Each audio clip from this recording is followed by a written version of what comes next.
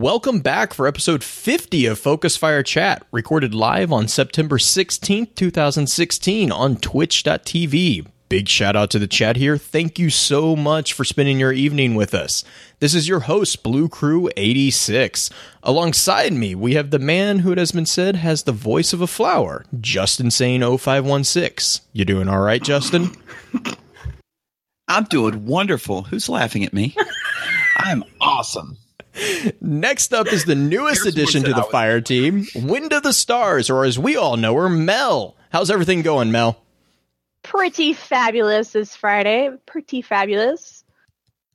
Wonderful. See, no one laughed at her. Yeah, I know.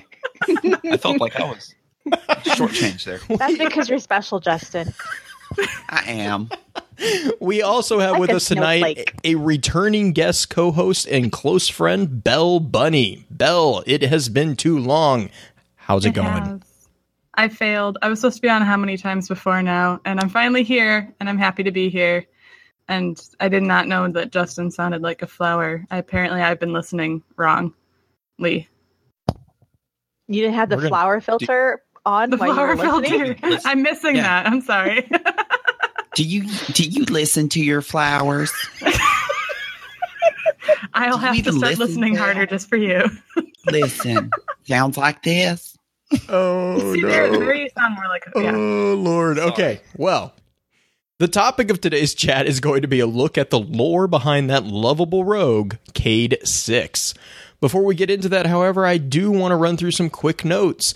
In our last chat, we took a look at the lore of Crucible Arenas. If you missed that and have any interest in hearing our thoughts, please be sure to check out www.focusfirechat.com for archives of all previous chats, as well as links to all our various other pages. If you don't mind, please give us some feedback on iTunes to let us know how we're doing as well. As many of you already know, Focus Fire Chat is a cross-community gathering where the intent is to offer a week-long, in-depth view of a particular subject from within the lore of Destiny and other games. This chat begins every Tuesday morning and runs until the following Tuesday, with topics decided by the group via a poll that begins every Friday and ends on the Tuesday morning of the new chat. Every Wednesday at around 10 p.m. Central, we usually get together to stream a recap of the previous week's chat for those who are unable to participate. Please be sure to also give some support to the other podcasts in the Guardian Radio Network found at theguardiansofdestiny.com. Our next chat will be a discussion on the history behind the time period before everything collapsed, the Golden Age. With all that being said, let's go ahead and dive into the information that we have concerning our current Vanguard Hunter mentor, Cayde 6. All right. So, Cayde is the Hunter Vanguard. And he was a daring hunter with a fast ship, quick gun hand, and an eye on the legendary Vault of Glass. Of course, he couldn't say no to a challenge, not even the notorious Vanguard dare. He lost the bet, to his immense regret. Now, following in the footsteps of his fallen friend Andal Brask, it is Cayde's turn to oversee his far-flung brethren as the Hunter Vanguard in the tower. He works dutifully, but longs for a chance to get back in the fight. Best NPC ever. Just gonna throw it out there. Get your rock off my map. Off my map. So good. So good. I'm sure we'll get into a little bit later the Vanguard dare and what all that entailed with his very good friend Andal Brask, the previous Hunter Vanguard mentor. But yeah, that's kind of the overview of Cayde. He is Hunter. I don't know if that sentence makes sense. He personifies what a hunter is. He is Hunter. Yes, IR Hunter. IR Hunter. I want a shirt that says that, please. Oh, no. Yeah. Don't tempt. Oh, Lord. Now we're going to have another t-shirt that just simply says IR Hunter. I would wear the crap out of that shirt. I'm just saying. I did want to point out real quick, too, Cayde, so each one of the Vanguard mentors does have a specific role. And Cayde's role in the Vanguard is the tracking of and assigning bounties to high-profile targets. So he's basically, when you run up to the bounty board, if it's from the Vanguard, that's Cade's job. Cade is the one that's identifying and assigning those bounties. So he's the one who tasked the Guardians with the elimination of these targets. It's also known that sometimes that is done behind the backs of the other mentors. So Ikora and Zavala might not necessarily know that some of these targets are being painted on people's backs, and sometimes not necessarily with a neutral point of view. We're going to get back into that when we start talking a little bit more about Andal and Taniks especially. But there's sometimes that Cade will let his personal vendettas determine what's the most high priority as far as elimination targets. So I did want to point that out while we were talking about the Hunter Vanguard. Hey, Zavala, you want to know what a patrol checkpoint looks like on the Dreadnought? Or is it Transmat Zone, I think? Oh, man. Oh, I was supposed to ask permission for this? Oops. Yeah, I'm sorry. It's far easier to ask for forgiveness. It's true. So, just to remind, the number after an exo, which talked about ad nauseum during the exos episode, indicates the number of times that an exo has been wiped, that his memory's been wiped. That we think. So Cade, we think. Yeah, that's. It's the prevalent theory, but yes. Cade has a number of, I mean, he's got a fairly long memory as far as exos go, because most of the ones we have in game have rather high numbers. Banshee's 44. Lakshmi's got a low number as well. I can't remember her number, 2. But just thought I'd throw that out there. It's Lakshmi actually has a 2 after her. Oh my God, that's really low. Yeah. So and there's 2 prevalent theories with that, and we kind of got into that with the exos, but there's either it's the model number, which means that there's more than one, which has its own issues, or it's the number of times that they've had a memory wipe, which is, I think, the more popular theory currently. We haven't had confirmation on any of that necessarily, but that is I think that's the very current theory, is that it's the number of times that they've either experienced the Deepstone Crypt or they've had their memory wiped for, some capacity. And we'll get into that a little bit too. The Banshee quote. Yeah. Well, that's Banshee, true. Yeah. Where he says, how many times have my memory been wiped? 40, 42, 43. 41, yeah. 42, 43. And yeah, he's like, oh, I can't remember because I'm Banshee. I'm super weird. I'm also in charge. Anyways, I'm in charge of all the weapons in the tower, but that's a trustworthy position. But I was going to say there's another theory. Well, not really theory, and we'll get into a little bit when we're talking with what the chat was talking about. But Cade actually might be one of the oldest figures in the game as far as Guardians go. Cade, there is a high chance that is a distinct possibility and that especially comes from the journal, which we'll talk about. It's a very big delve into Cade's personality, but there's memories that Cade has that he shouldn't, or if everything is correct about the Guardians, if you don't remember things before you were a Guardian, the fact that he remembers them has a couple different conclusions, but we'll get into that too a little bit later. Do you want to move on to the next one? Yeah, I was about to say, do we want to jump into Rasputin, the Ghost Fragment? Sure. Ghost Fragment, Rasputin, Cade 6 reminisces. People say I'm a confident guy. That's true enough. Out in the field, I never had a second thought. My own friend Andal, he used to stand right here, in this spot. He'd come up with these wild stories. He'd say, Cade, I've been examining the evidence, and personally, I've come to think it's you. You're Rasputin, legendary warmind, defender of Earth. And I wish you remember that so you could reclaim your full power and save us all. You can see how that's embarrassing, especially when he'd say it right in front of Zavala, who already thought I was wasting my life scourging for enneagrams. You know how Zavala gets. But I just say, well, Andal, you might be onto something there, but if I'm honest with you, I think coordinating our defense throughout the solar system sounds exhausting, so I'd best leave it to you. Then Andal goes on and plays his final joke, and I end up as his punchline. So here I stand, reading reports, giving orders, and getting my worry on. One day I ask Ikora, hey, of course I know all about Rasputin, but really, what are we looking for?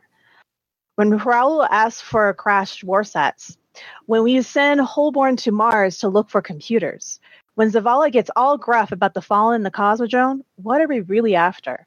If I left my post and got my ship and just went out there tomorrow, real heroic, and found Rasputin, what would happen? Would all be saved?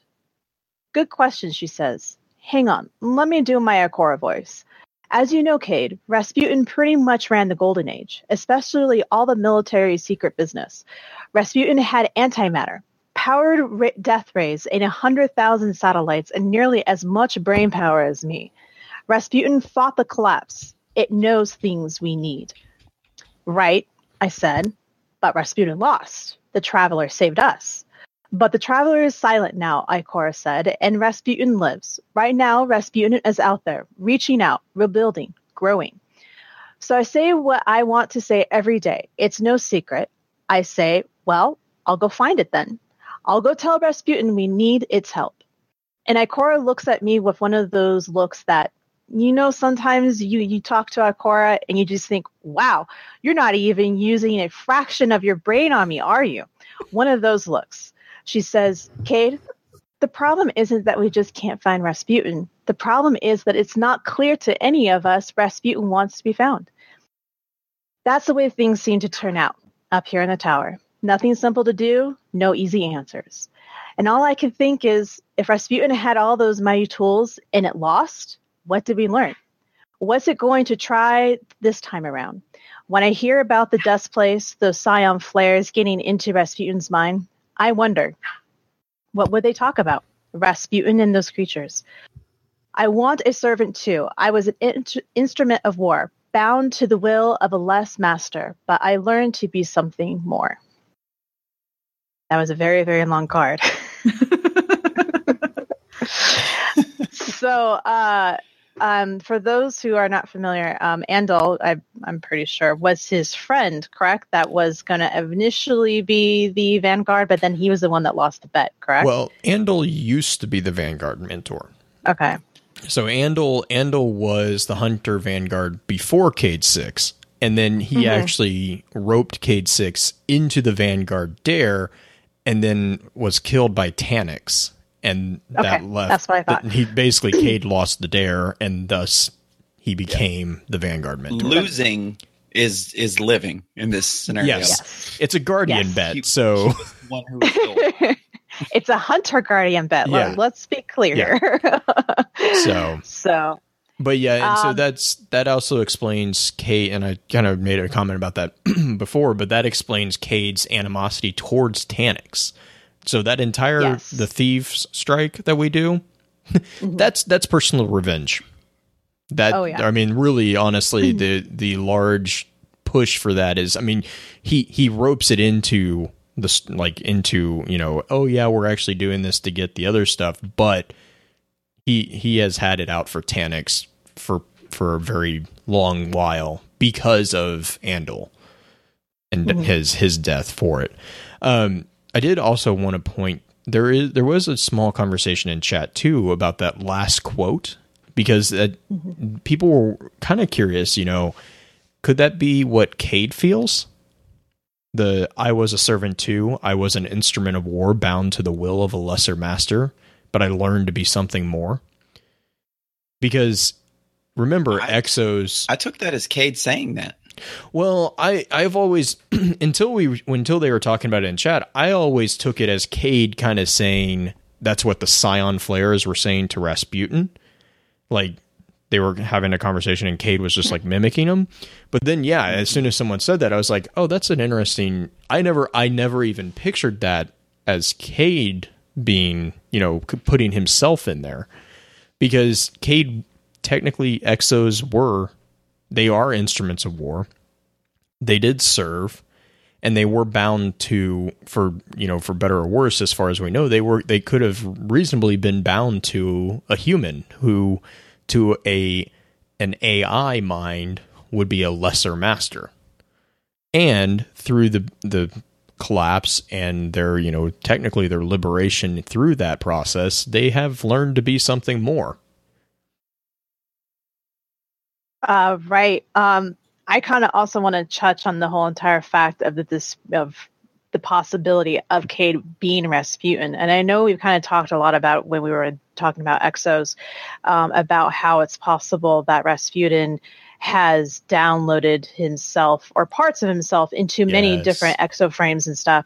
So I think it's really interesting that they brought this back up in this specific card about Rasputin as well, that he actually sits there and struggles with this possible fact that, like, well, if I am part of Rasputin or I am a form of Rasputin, how come I don't have all this other knowledge to fall back on? Like, this seems really dumb. Like, so, and even if he was, I mean, the way that his interaction with Ikora here, he's sitting there as like, if I am a war man, why are you treating me like I'm nothing?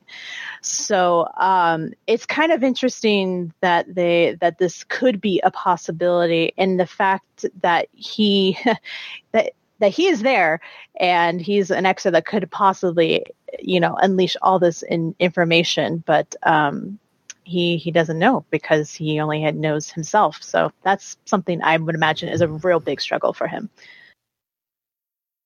Yeah, and on that note, I mean, I don't want to make a big deal about this, but there is that supposed scrapped storyline in which Rasputin was actually What's that? So please do it. Oh, please say it. Yeah, well, there's a picture. The bloody Exo is supposedly, before Destiny was released, there was the huge storyline that theoretically got scrapped, and it's not in the game, so it's not relevant to anything. But there was a theory that Rasputin was actually able to download himself into the Exos, and if you think about it, that does actually kind of hold water to the design of Exos as a mobile battle platform for Warmind to be actually on the field and not necessarily, but then be able to be on the field but not have to expose its full self to the threats that are on that field. It makes sense. And there's a comment when Rasputin is talking to this stranger about how he identifies her as not one of his own and not one of his basically his tools. And so there's been a couple nods to the concept that there is a connection between the Warminds and the Exos. And so this, I've always kind of read this as kind of a tip of the hat to that theory that, you actually could be a repository for Rasputin. There's also a very convoluted theory. There is a comment in one of the missions with Rasputin's bunker, where we learn that there have been repeated accesses to the bunker throughout the periods of time, and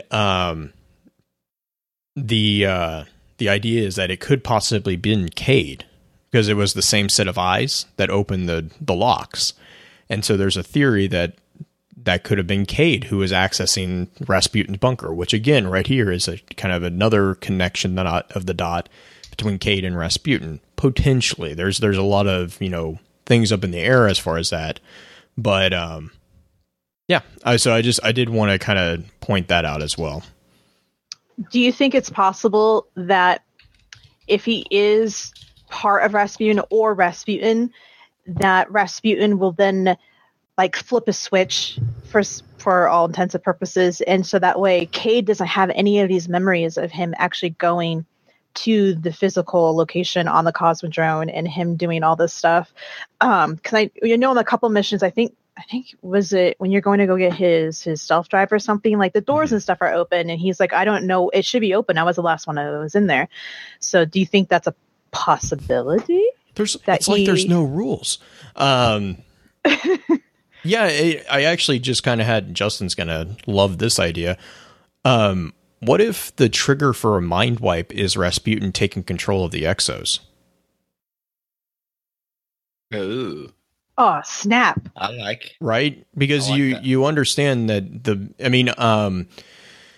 Oh, I'm trying to think. There was a Heinlein book that kind of happened with the Overmind. Or no, I'm thinking Death World Trilogy, where there was a greater sentience who would take over the... nope, I'm not. God, man, I'm mixing up my sci-fi series. Puppet Master? No, not Puppet. Well, it was like a Puppet Master. It might have been Xenocide from the Ender series. But there was a situation where there were sentient life forms that were caring for a planet, and basically there was a greater sense of intelligence. And when it took over the sentient life, it would literally use it as a puppet. And then once it left the body, the puppet would, or the being would just go back to its everyday life, but it wouldn't remember anything because the presence of that brain overpowered its own mental capacities to the point that it kind of hit a reset switch so that it could go on carrying on existing. So that just kind of made me think it's along the same lines, but if maybe their reset is more if they start thinking too much and realizing it. So each time if they start to become too aware of that, maybe they're a part of Rasputin, that then he's going to he, whatever. I'm just going to call him he for the heck of it. Right. That there's this reset as oh no, you're getting a little too close. We can't have that, but I still need your existence. I'm still going to use you. So it would actually kind of be interesting because you would think that the people the exos who have been reset, they have a higher number at the end, that would you would automatically think, oh, maybe they're dumber or they've messed up more in their lives or in their existences. Yet it might actually be kind of the opposite. So if Cade is got only a 6, that maybe he just is not as self-aware as everybody else might be. And you could, so a couple thoughts. First one that comes to mind is that the going down this theory road, which is kind of a tangent, but it's really fun. So we're going to continue going down this. It's okay. This would also explain why the higher the number equals the quote dumber exo, because not only would it be a mind wipe, but it could also be a literal software reprogramming so that that doesn't happen again. Right. You could be.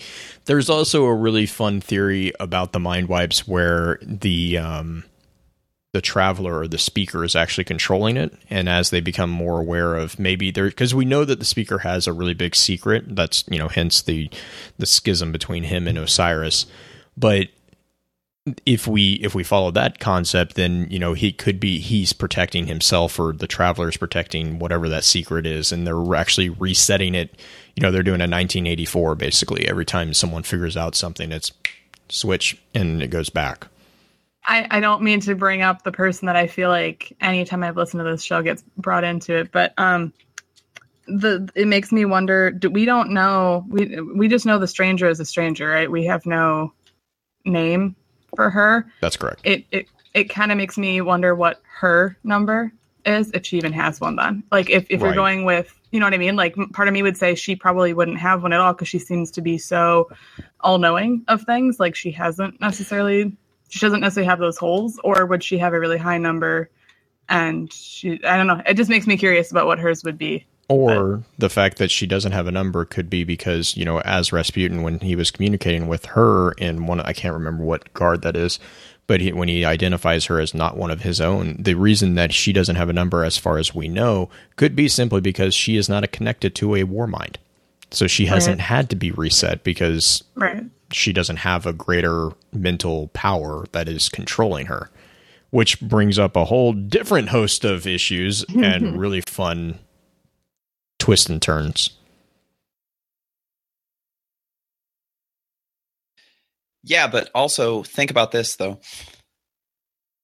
What allows you to be cognitive and to be what we consider sentient and self-aware as a human being is the trillions of electrical connections that are possible in your brain, and that the thousands and millions of processes that happen simultaneously in your noggin.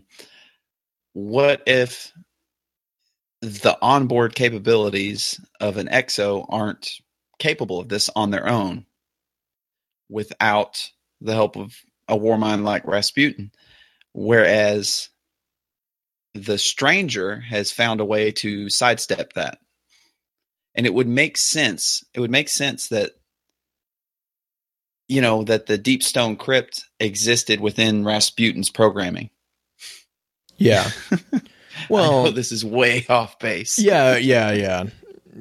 Well, and okay, well, we'll use this as a tangent. We're talking about memories, so we have another card of Cade 6 reminiscing, and that is the Ghost Fragment Fallen. And that card is actually a really fun one. It says Cade 6 Reminiscence. Okay. I'll tell the story about that one Fallen. It didn't happen like that. We didn't, do anything actively. No handshake, no icy stare of grudging mutual respect. I don't even know which hand you would shake. Do they shake hands? It must be complicated. Anyways, it was like this. I was on the moon. I cracked a hive structure near Mirror Imbrium, looking for a shrine, and they just swarmed.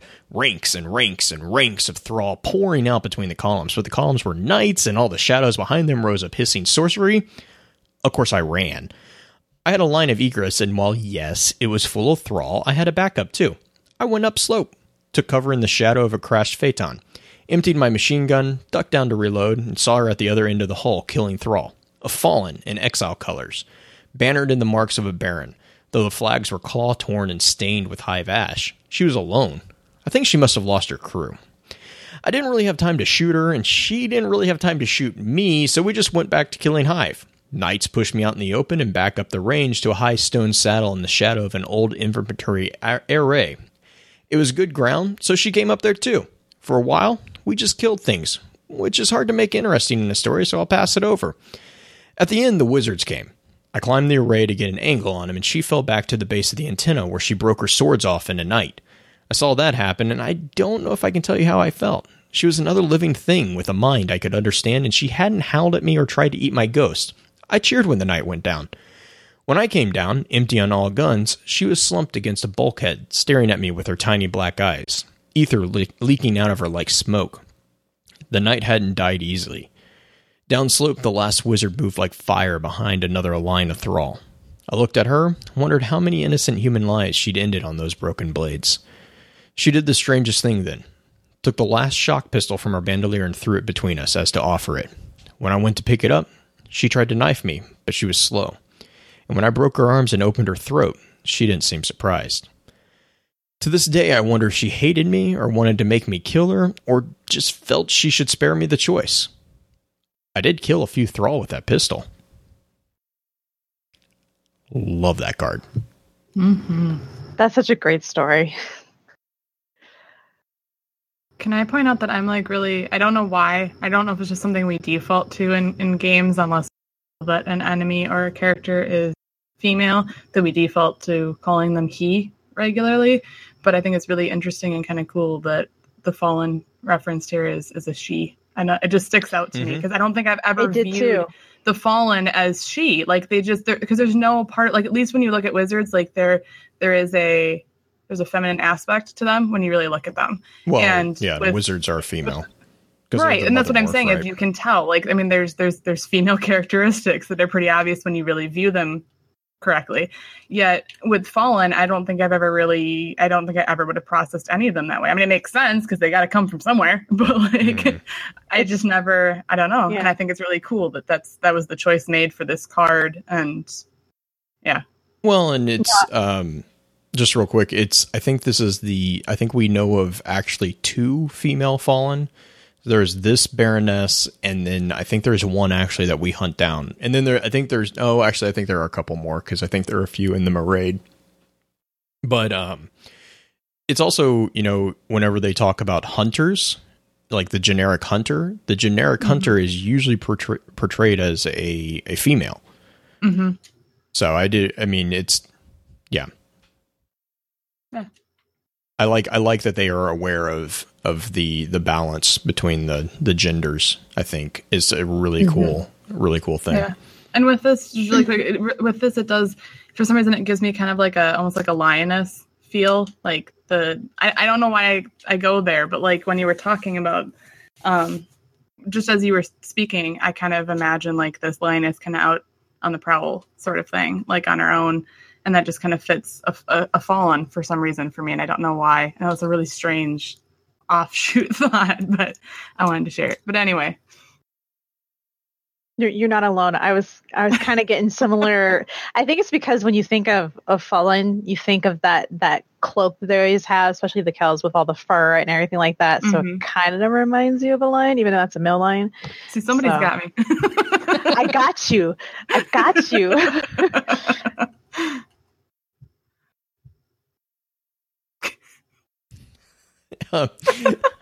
Silence. Sorry.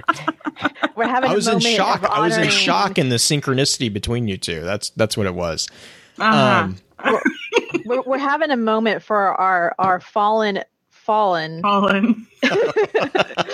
female lioness here. Yeah. We shall forever call her Nala. Oh God. Yes. Yes. This is what happens when you go to the elephant graveyard. No.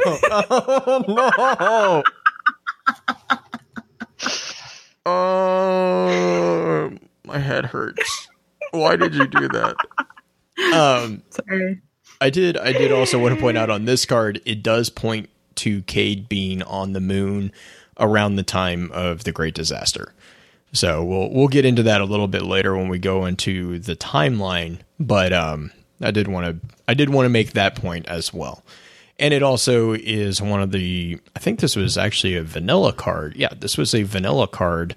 So this is actually one of the nods to a Guardian actually being able to use a fallen weapon, which we then got access to the Queenbreaker's bow in House or the Dark Below. I think it was House. Wasn't Queenbreaker's bow? House of Wolves. Yeah, House of Wolves. So. And the spiky potato. The spiky. Oh, yeah. The one that I keep just got 2 of those today. You should throw them away. Yeah. They're only good if they're 335, and then you can make something good better. Hey, I didn't have one before, and I was... Wait, what do you guys call the spiky potato? The Dreg's Promise. Greg's Promise. Okay, that's what I thought. Okay, I was just like, are we talking about the Dreg's Promise? Like, I'm really confused. Like, I have not heard it called spiky potato. So I only knew the reference because the people I was playing with earlier that helped me get it called it that as well. So otherwise, I'm just faking that I was cool like the other kids, and you know. Oh, you're doing a great job. You should just said it. Remain silent. I would never know. Well, so. Yeah, but I was trying to be nice to you. That's okay. I'm sure people at home that are listening, wink, wink, nudge, nudge, didn't know what a spiky potato either was. So, okay. All right. So, do we have anything else we want to add on this, or do we want to move to the next card? I say we go to the next card because I mean this card is really fun to read, but I mean, as far as like. Other than placement and time, I don't really, and showing that Damo would be very proud that we read this card. This is a Guardian working alongside the Fallen. So, Damo, this card is for you. And also, it's a Cade story, so you don't know how much of it is actually accurate and how much of it is embellishment. That's true. That sounds like somebody I know, Justin. It's easy. I do have to say, like, to tie it to actually, because we kind of didn't talk about Cade in this card at all. We just talked about Nala. Lioness. Oh, God. But I do have to say it is interesting. If it is completely unembellished or not completely embellished, I do find it interesting because I feel like a lot of times I wouldn't necessarily expect, not that Cade is like a jerk or anything, well, sort of, but that I wouldn't necessarily expect him to not go out of his way to just put that extra shot over to the left to kill her as well. Like, I think it's interesting that he actually did kind of work with her. I mean, obviously in the end he still killed her, but I find it interesting because normally I wouldn't take a lot of especially the Vanguard. I feel like they would shoot first and ask questions later in a lot of cases when it comes to enemies. So I think that's kind of an interesting, it shows a little bit about his character. Right. And that reminds me, it actually reminds me a bit, I think when we were talking with Bife about, the whole, I think it was actually, I think it was Bife and Mesa when they were talking about the need for contrasting emotions to really bring out the point of a story. I think that's kind of, and you know, to break the fourth wall a little bit, this is really kind of a usual character trait in all of Fillion's characters. Like, they've always had this kind of depth to them that's actually, it's not honor, and it's not really charitableness, but it is in a way. Like, the thing is Cade really reminds me of Mel from Firefly, right? You know, he just reminds me of, not Mel, Mal. Mal. Mal. Oh my God. No, we've got Mel, right? Mel, you're confusing me. But You're welcome. Yeah, thanks. But he reminds me of that character a lot. And if, you know, for those of you who have seen Firefly, and if you haven't, you should fix that, and I won't talk to you until you do. If you've seen Firefly, you know what I'm talking about. Mal has a very, very deeply ingrained sense of what is right and what is wrong. And he covers it up a lot with humor. And he covers it up a lot with kind of that tongue-in-cheek, you know, rogue, I don't really care attitude. But really he does. And he really, really gets upset in the show, you know, when something is done outside of what he views as right. One of my favorite lines from him is when he's facing down the doctor. He's like, you know, if I ever kill you, you're going to be facing me and you're going to be armed. He won't shoot someone in the back. And that's kind of the sense that I get with Cade. Now, we know Cade isn't necessarily like that, but that degree of he has a moral compass. We just don't necessarily know where true north is on that moral compass. You know, that's what I get from Cade, is that there is a very, very scarred and very hurt individual underneath it, and he covers it up with humor.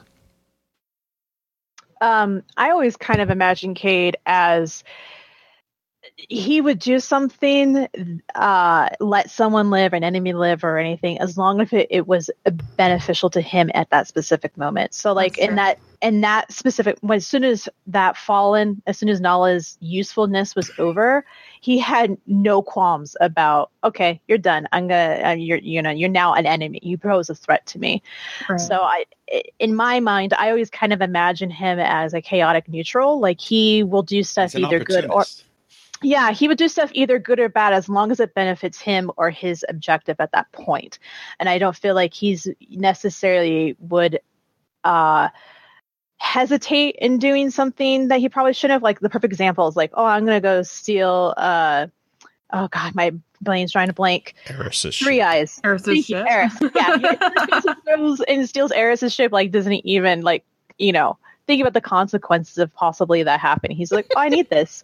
So I'm going to take it because it fulfills my objective. And so I kind of always imagine him as a chaotic neutral, whatever is most beneficial for him at that time, then he's going to do it.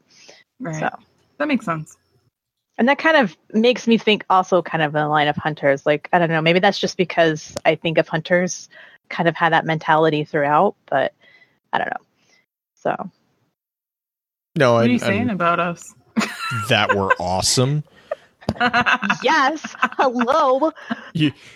I just realized that everyone on here mains a hunter. So that's because it's the best class. I didn't say that, but I completely agree with it. Well, I'm going to say it because I'm a hunter and I have no qualms about saying it. Yes.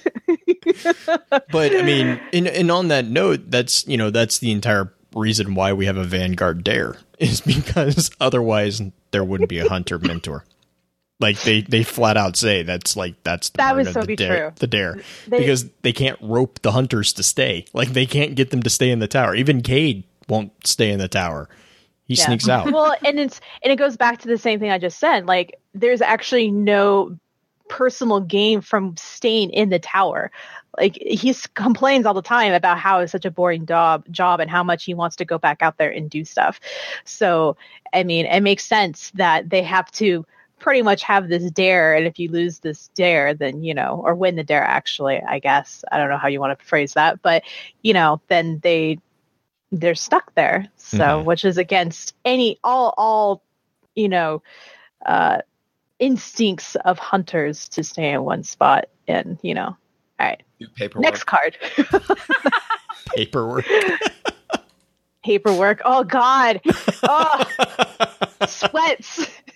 All of these ID10T forms aren't going to fill out themselves. Don't tell Zavala that I did not file those strike forms I was supposed to submit, okay? Okay, Cade. If you could fill those out, that'd be great. Oh, I think Belle has a good example of that. Yeah. I think she's got it. Speaking of that conversation. Very nice segue. So I've got the Dread Patrol card. Actually, is this actually a card? Is it actually a card? That's a card. is. I knew this. I prepared for this, you guys. So this is Dread Patrol.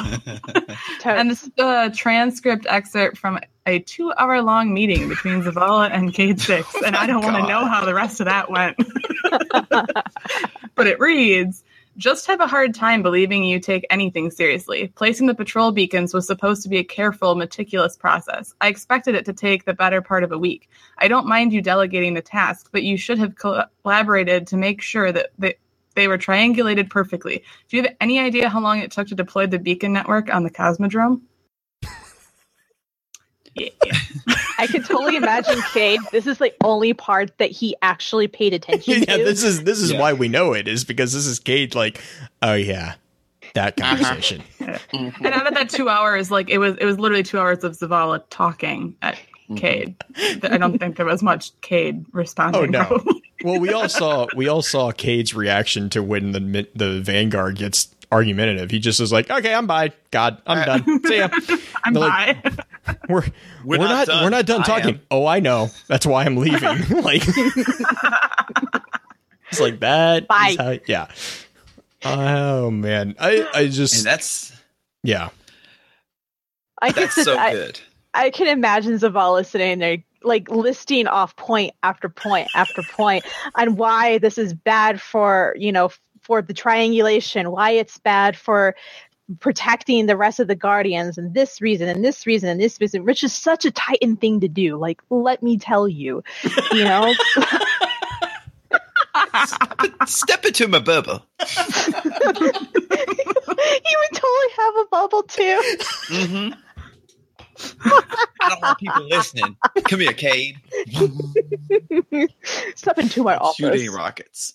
My office is a shooting bubble. rockets. It just came to me. Oh, that's what we need to do is we need to go and look at patrols and see what the Cosmodrome little beacons look like, and then compare them to the Dreadnought beacons.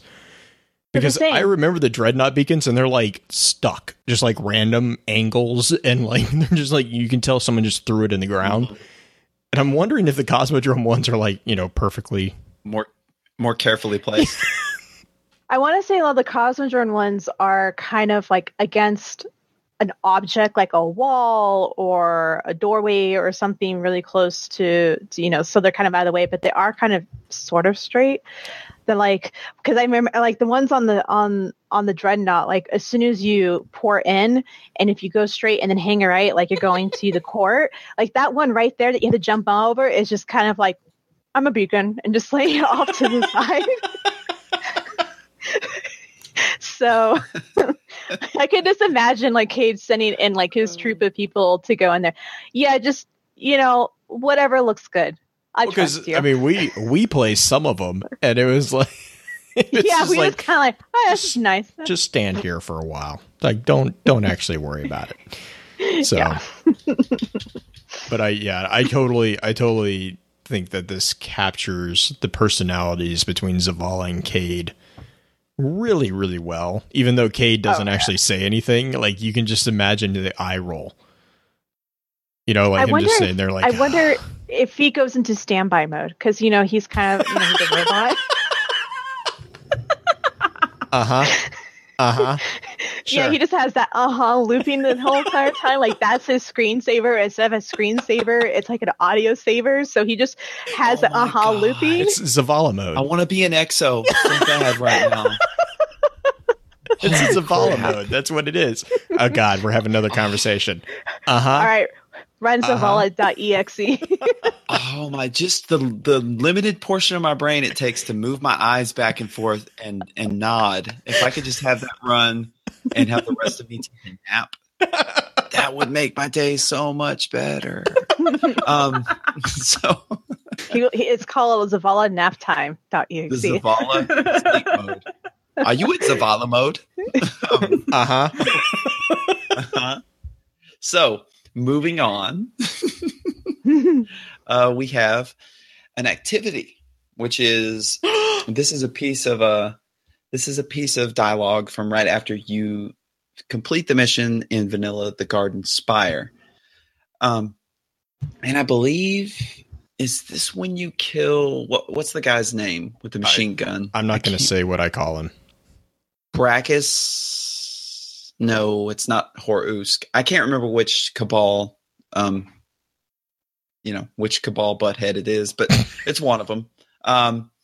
Anyways, you just killed him, and this is really more about you than Cade, but it does speak to his penchant for gambling. No one's ever penetrated the Blind Legion perimeter and made it into the war base until now. I'm going to tell everyone you took out an admiral and seized the spire. They won't believe me.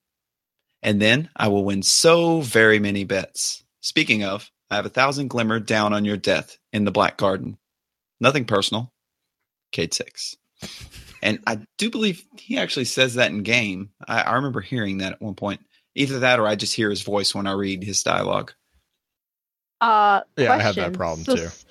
So since you can't really die as a guardian, I mean, you kind of die, but then you're brought back to life. Does that mean he gets 1,000 glimmer each time we wipe? No, I think he means actual final death. Actually, no hope of revival because a wipe. Darkness Zone it's Sha'al. Primus Sha'al. Is yes, yeah. Y'all come back, Sha'al. But no. God, that's all I had for that one. That's weak. That is real weak. That was weak. The door's over there. Okay. Okay, I'll see you guys later.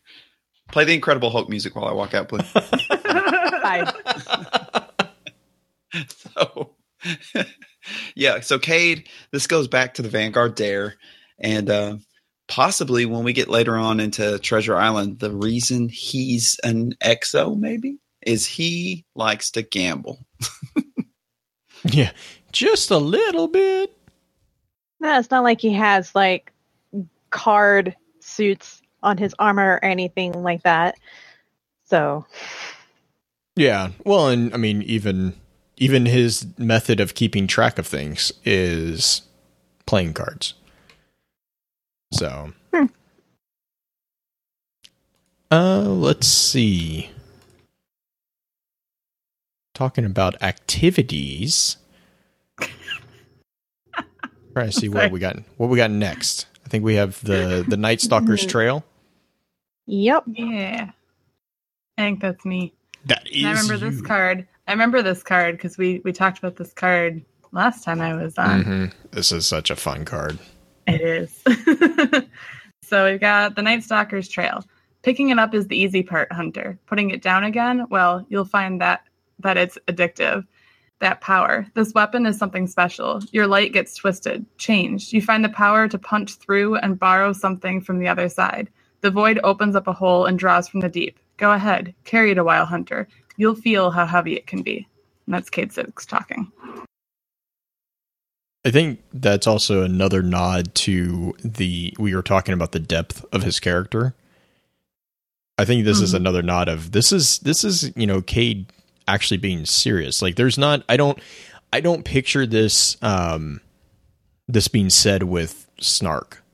Like I mean with his usual like cadence, yes, but I don't think he's actually like saying this, sarcastically or anything like this. I mean, I think this is him legitimately being like, no, this is the void. This is what it means to channel the void energy. And this is what, when you punch a hole in that, the space, the fabric of space and pull that back, your light's going to get changed and you have to be careful with it.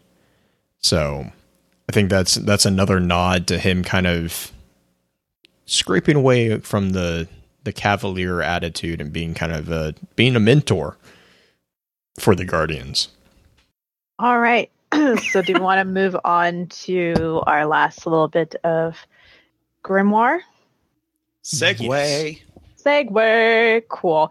So technically this isn't, I don't think we would consider it a grimoire card because it's not counted in grimoire. It was part of the Taken King exclusiveness, correct? Right? Yes. Right? I didn't get to buy that part. The part that none of us got, sadly. Good word. Yeah. So this is part of Cade's Treasure Island, or also known as Cade's Journal. And we're not going to read every little bit of it because we're going to kind of cover it over in the timeline. But a bulk of it goes through basically different fragments of memory that Cade remembers from a past life. He doesn't really, for some of it, he doesn't actually remember where it fits, if I recall right. So, and then it has little bits of segments. So do we want to just go ahead and jump into the timeline, since we're going to be covering that a lot more of what's covered in the Treasure Island book, or do you want me to read some excerpts from this? Anyone in particular? I do. I don't necessarily. I think yes. Let's just jump into the timeline. But before we do that, I did want to point out that if you haven't read this, first off, we have it linked in the Discord chat, and then I'm also going to include it in the show notes that we post with the episode, so that people who don't have access to the physical copy can have access to the transcript. It's a very, very, very good read, and it's actually very informative about not just Cade, but actually some bits of the Exo. And I do want to read just that really first bit of it, and this is when he says, "Spend some time with an Exo who's been through it like we have, and you'll see all the tells. We got issues. See, the reboots, they don't wipe it all away. Not everything. And the new life plus the light, it does something real funny to what's left. Amplifies it, scrambles it, reshuffles the fragments like a dealer riffling a deck of cards, putting the hands we've already won and lost back into play. Most of us do what we can to on our own to forget. Let the itch go unscratched." And that's the end of that's where I'm going to stop. But he's talking about the memories of, the Exos in general.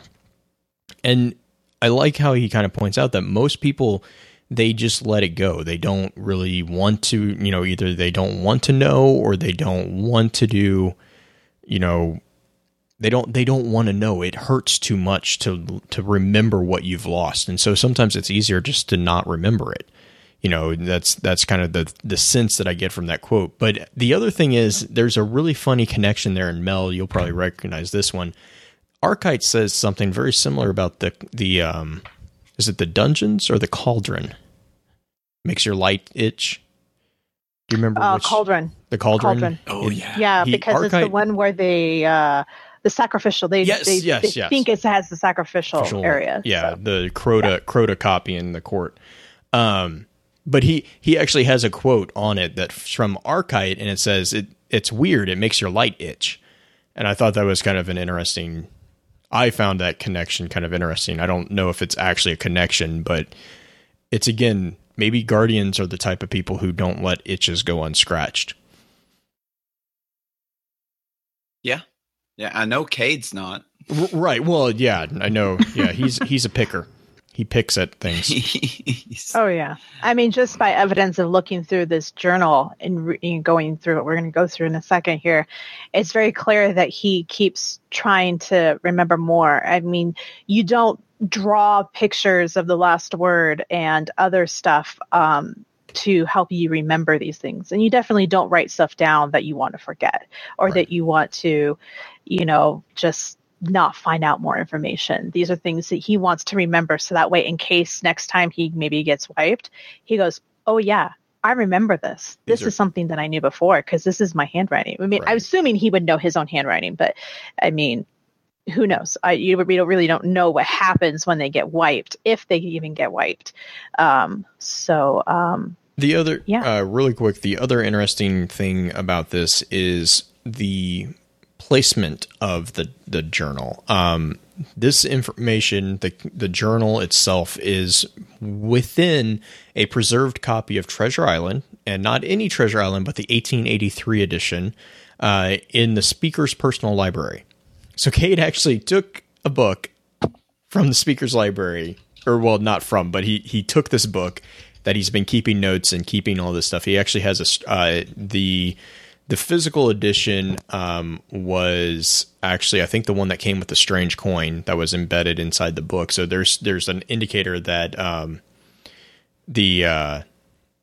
he's been, keeping treasure, which, Cade's stash. He has a tendency to do this, but he actually hides it in the Speaker's personal library.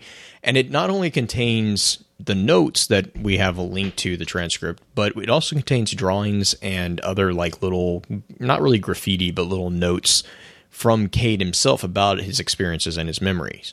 One of which is about Jaren Ward. So that actually puts Cade around the time of that whole event as well.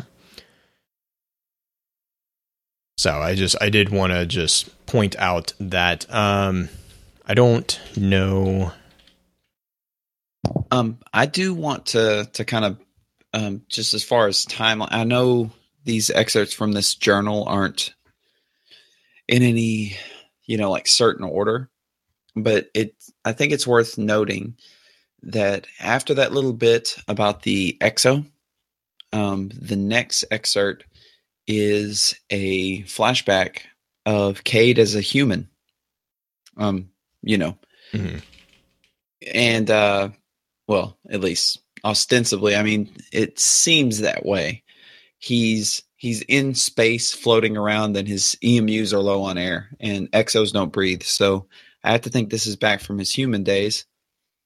And then the next little bit is about him getting a job offer from Clovis Bray. And then after that, the next time we have a mention of Cade, he's an exo. Mm-hmm. Doing security detail on Maya Sundaresh, the Ishtar Collective scientist. So, do with that what you will, but there's a lot of theories about Cade being Clovis Bray. Well, yeah, Clovis's son. Yeah, Clovis's son. So, I mean, it's definitely interesting that he might have actually been an early experiment of transferring a human consciousness into an exo frame. Yeah, essentially. I.e., he could have been one of the first exos. Yeah. So, but I think, I mean, if I'm just giving my own 2 cents about what I think about it, I think Cade is Cade. He was just a guinea pig to see if it could work. Does that make sense? Yeah, I can see that. Giving the nod to that theory about him being Clovis's son. That is a connection to Treasure Island, which, if you haven't heard of Treasure Island, I don't know anyone who hasn't heard of Treasure Island, so don't really know how to summarize it. It's basically they race emus. That's what I got from it.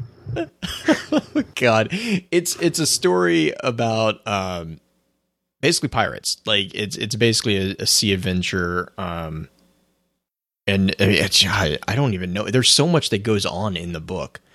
Like, but anyways, there's a lot of influence from the book on popular perceptions of pirates. And one of those things is the concept of treasure maps. Treasure maps are very important on this because it's a treasure island, and follow the X to the spot and whatever. And so there's also a lot of Ghost Fragment cards with Clovis Bray and his son, in which they're talking about maps and how maps are, a limit, and how maps are not important. And it's all about like the concept of maps and everything about that. So there's a connection within the journal that he actually keeps, and then that whole thing. And then also, then there's the whole Clovis Bray is doing all this stuff with the Exo Minds. And Clovis Bray himself was very obsessed with trying to become immortal and avoid death. He didn't want to die. So he was very Walt Disney-ish about that. Lazarus Pit type. Yeah. I mean, I was going with the real example, but sure, we can use the DC world too. He was very, very Ra's al Ghul about, trying to figure out a way to get around the limit of death. And that would be something that an exo with what, basically would be a Cybertronic brain, would provide. You could upload your personality into a robot and not die. So, hey, that'd be awesome. So there's that whole connection there. And then there's also the fact that Clovis really didn't have a lot of love that we've seen for his son. Like, there was not a lot of really father-son, warm feeling going on there. It was very much, him lecturing him about stuff. So the fact that he would use a son to test it to a lot of people is not really that big of a surprise. Because he would also be a very close genetic copy of himself. And so, if he could succeed with his son, then theoretically his chance for succeeding with himself would be exponentially increased and all that. So that's where that theory kind of stems from on there. The other thing about the 1883 edition, the importance on that is Treasure Island was actually published on November 14th, 1883. So theoretically, this could be a preserved first edition copy of Treasure Island. And that's just a little trivia about the Treasure Island novel from, I think it's Stevenson, Robert Louis Stevenson. So, yes. That's all my trivia on Treasure Island. If you haven't read that book, you should go read it too. It's just a classic. I mean, I don't know anyone who seriously hasn't heard Treasure Island or, I've never read it, but I've watched Treasure Planet. And okay, I was about to say, you've seen Treasure Planet, right? I've watched the Muppet Treasure Island as well. The Cabin Fever Not one? that either one of those are necessarily accurate to the book at all, but they're still good. Not really, but they're kind of like the general idea is pretty accurate. Right. The thing was that it was supposed to be a children's novel, and it was really dark on some parts. It is not a children's novel. No, it was. It was actually serialized in a children's magazine the 2 years prior to its publication under a pseudonym before he actually published it as a children's novel or children's literature book.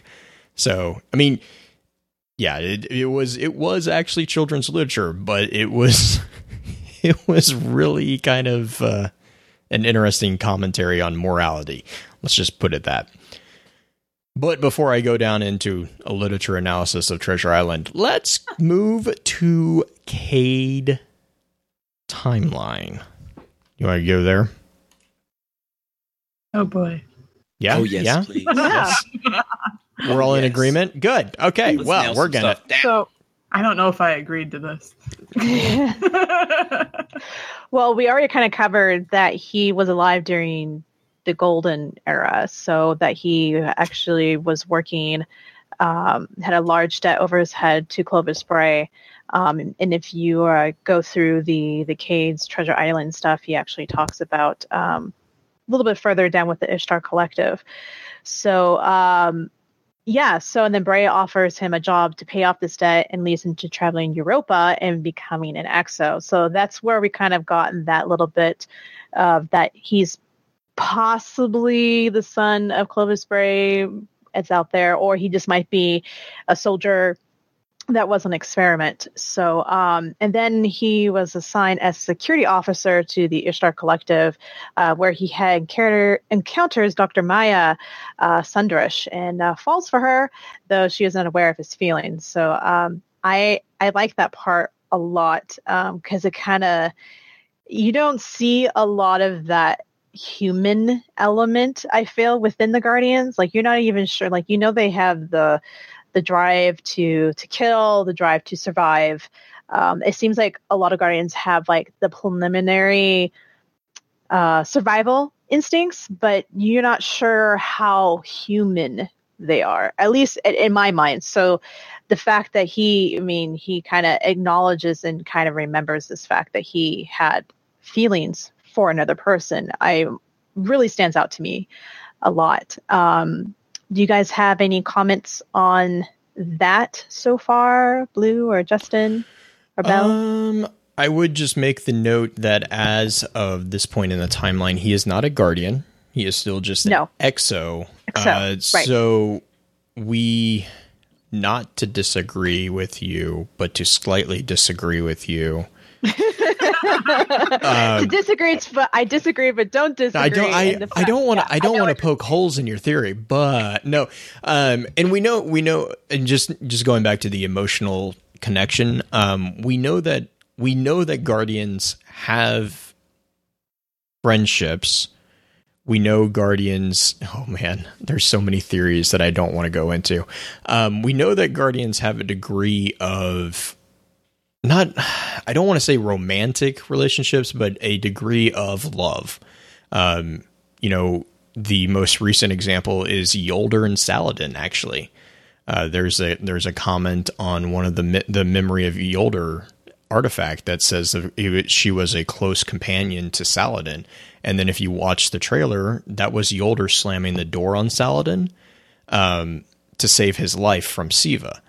And then the entire concept of the Crimson Doubles that was going on, to a degree, the hunter hunting down the Ahamkara was all because a warlock was bragging to impress her. So there's a sense that Guardians do have a degree of. But I want to say that's more of a kind of camaraderie in a sense that mutual working together, working to mutually survive. And if you think about primal instincts, like one is always going to kind of try to be like, oh, I'm better than you, and try to establish dominance and alphaness. And I've always kind of seen it that way, and never kind of like, I'm doing this stuff because not for my own personal motives or for survival or whatever it is, but for you. Right. I don't know. Maybe with the whole entire Saladin stuff, we might get more of that. I'm so looking forward to that. Maybe, but I mean, yeah, and in my mind, and from interactions I've seen, and a little bit in the lore that we've kind of gone over, like I've always seen it that way. Like I've always seen Guardians as a very basic primal instincts, human instincts. I know they're not all human, but I mean, from what we can relate to, like I don't feel like there's much beyond that. Like they don't. I feel like that part of their former selves and humanism is no longer there. Right. I can totally see that. I don't know. It just feels that's totally me projecting onto the character, but it just is really odd. The entire concept of a guardian, like just, abstractly a guardian or a mentor or anything who by taking the hunter out of it, because the hunters have to be roped into doing it. Warlocks and titans, the concept of mentorship is one that you put your interest aside to teach those who come after you, right? That's the entire concept of mentoring. The entire part of guardianship, it's not the same as a one-on-one, romantic relationship, but they care about the city. They care about the citizens that they are protecting, because otherwise they wouldn't protect them, right? They wouldn't put their lives on a, well, unless they're, we're not going to start that tangent either. Cause that's a dangerous tangent. I can maybe argue it for Zavala. I can maybe argue it for Zavala, but like Ikora, I honestly feel that she does not give a flying butt nut about anyone but other warlocks and finding information. I want a gif of that. I want a flying butt nut gif. A flying butt nut. I was going to say something else, but I know we're recording, so I censored myself, and that's as best I could do. But I couldn't give two butt nuts. Oh, God. Continue. Well, and Ikora, I hope we get a chance to talk about Ikora later, because Ikora has a really interesting history as well. And she currently she wears, in the same sense that Cade wears a mask of the comic relief, Ikora, I think, wears a mask of cold indifference. Stoicism. Yeah, I would, yes. Zavala too. Zavala really cares. If you don't think Zavala cares about other things, go listen to his voice break as he's talking on the Sunbreaker quest. Like, You can hear Yeah. him crying inside. And Ikora, I don't think we ever like actually hear her, break down. But the Vanguard, like the history in the grimoire necessarily, the history does kind of point to her. She had a rough path that led to her becoming a Vanguard. So basically what I'm saying is all Guardians still have a degree of humanity within them. And I think that this, and we know that this carries forward with Cade because the whole comment on the Cade stash when you're asking him about the cards. And he's like, he's almost embarrassed about it. I'm trying to remember which one it was. I think it was the hearts. Was that what it was? I'm trying to remember which suit of cards it was. I can't remember. But anyways, like his suit of cards that he was like, yeah, that was for a girl I cared for. And he was like, just move along. Just ignore it. Keep going. I mean, I vaguely remember that, but I don't remember. It was a scannable part on the Cade Stash mission. He goes on to explain that he has a suit of cards for each. That's how he registers and tracks all the things that he's hidden throughout the universe or the solar system. Is it hearts? Yep. And each one of them makes sense too. Yeah, I mean it makes sense to me. Each one of them is associated with a particular weapon type or weapon foundry. And then Hearts is related to a girl he cared about, and that's all he'll talk about. So, I mean, there is a sense that Cade at least still has at least shadows of these romantic feelings, but that all is to say that girl could have been Dr. Maya yes, that he's remembering. That's a so it could be before he was a Guardian. I don't know. So, anyways, have you seen her, by the way? Have you seen the Treasure Island? Yeah, I was I was paging through it. She's okay. She's a looker. I could see. Yeah, she's kind of easy on the eyes. I think Kay could do better. Okay, I want my mentor to reach for the stars. Okay, like I don't want him to settle for some person. Is that like a nod that you want him to hook up with Mara? Just reaching for the stars? No, Mara is too good for him. She's untouchable. Oh, okay. Let's be clear here. I mean, we're talking stars. We're not talking whole entire races of beings and harbingers and all that stuff. Okay, I'm talking like one little measly star, maybe two. So, yes. Okay, you've restricted him to a very small niche. No, it's not small. I mean, those stars could have, up to million planets on them. So, I mean, he's going to bound to find someone he likes there. Just not this person who obviously does not care for him or acknowledge him. But, I mean... she's protective of him, that's all. It does not matter. Please. So anyways, timeline. Back to our man here in topic. My man. So, do you want me to continue on, or do you want to take the helm, Justin Blue? Justin, all right. You want me to? Yeah. Where were we? Okay, I'll take it. Right after Dr. Maya. Right after Dr. Maya. God. So after he encounters Maya, he has a really weird memory. And that's where we start getting introduced to a idea that from the journal that not all these memories are necessarily his, which is an interesting concept and feeds into a theory of the Deep Stone Crypt. But there's a memory of being restrained by an unknown shadowy creature on a destroyed world, and he's powerless to do anything. And then there's another couple memories of him basically like sitting in a dark space and seeing... I'm trying to remember which one. I think that's the one where he's like sitting and he looks and he sees that it's his memory, but it's not his memory. He's just floating in the black. So, and then that brings us to the point at which some point he becomes a Guardian. So all these memories up to this part were all from the journal.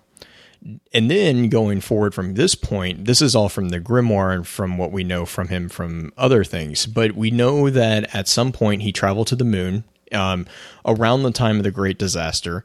And that was the Ghost Fragment Fallen card where he meets the Exile Baroness. And then we know that at some point after that, he makes the Vanguard dare, either with Andal Brask or in response to Brask's death by Tannix, which again explains that animosity and hatred that Cade has towards that particular Fallen, and actually kind of puts a new light on, I think it's Shadow Thief, the Shadow Thief strike. And he loses or wins, again, depending on what side of the coin you're looking at, the Vanguard dare, and becomes, quote, trapped in the tower. He basically has to stay. And this is all because hunters will bet and they will gamble really, and Cade is a very bad gambler.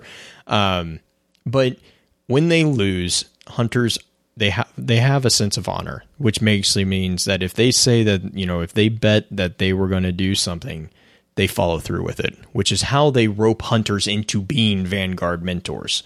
Is they have this Vanguard dare, and they basically dare hunters to do something, and if they win, they don't have to be the Vanguard. If they lose, their punishment is basically being stuck in the tower, I think for a year, or I think the time is indeterminate, but I seem to remember something about a year. And then all this happens, and then the game, that's when we are kind of, well, not exactly, but that's the next big part is us coming into the tower from being awoken. And that's kind of the timeline for Cade. Real quick, wouldn't the next Vanguard Hunter come when Cade or someone else makes a bet? Yeah, you would think that. We don't know how the Vanguard dare necessarily works. Like we're not really sure on who makes the bet. If the Vanguard makes, like the Vanguard has to come and make the bet, or if they talk, they convince. Well, Andril was the former Vanguard, and he's the one that made the bet with Cade. So I would assume the former Vanguard has to make a bet with some other hunter, and depending on how it goes, and they become the next Vanguard or not, right? Yeah. I mean, that's how I interpret it. Yeah. I'm envisioning it being that the present Vanguard dares the incumbent. Like the prodigy. I mean the challenger Vanguard. Mm-hmm. Well, he's not challenging because he doesn't want it, but says, he can't. Hey, we're gonna go undertake this suicide mission. The one of us that lives is going to be the Vanguard. And it's not now. It's not always like that necessarily. We know there's a quest line called Cade's Challenge, and it's actually a quote from Zavala, and it says, "It is true that finding a hunter representative to the Vanguard has always been difficult. Their independent point of view is not something we can survive without, though. And so, over the years, we've had hunter mentors come and go. That is, of course, what the dare is for." So I think it's more of the Hunter Vanguard or the Hunter Mentor definitely seems to be a rotating door. Whereas, Zavala's been there since Twilight Gap. Ikora has been there since Osiris got kicked out of the tower. Like they're pretty static figures. The Hunter, it seems like it's like, and again, I'm not quite sure how long the term is. It might even be something that, the Vanguard Hunter, comes up with and says, "Hey, I dare you to do this." But we know that hunters in and of themselves, they always do dares. Like that's the whole, again, going back to that Ahamkara situation, the warlock basically challenged a hunter to go find one and kill one, and the hunter did it. And I like that story because that warlock scale. The Ahamkara scale. Like in the thing is that's how hunter mentality is that it's always that I double dog dare you type situation, and they can't. It's a double-edged sword though, because if they refuse to take a bet or they refuse to take a dare, they lose standing, right?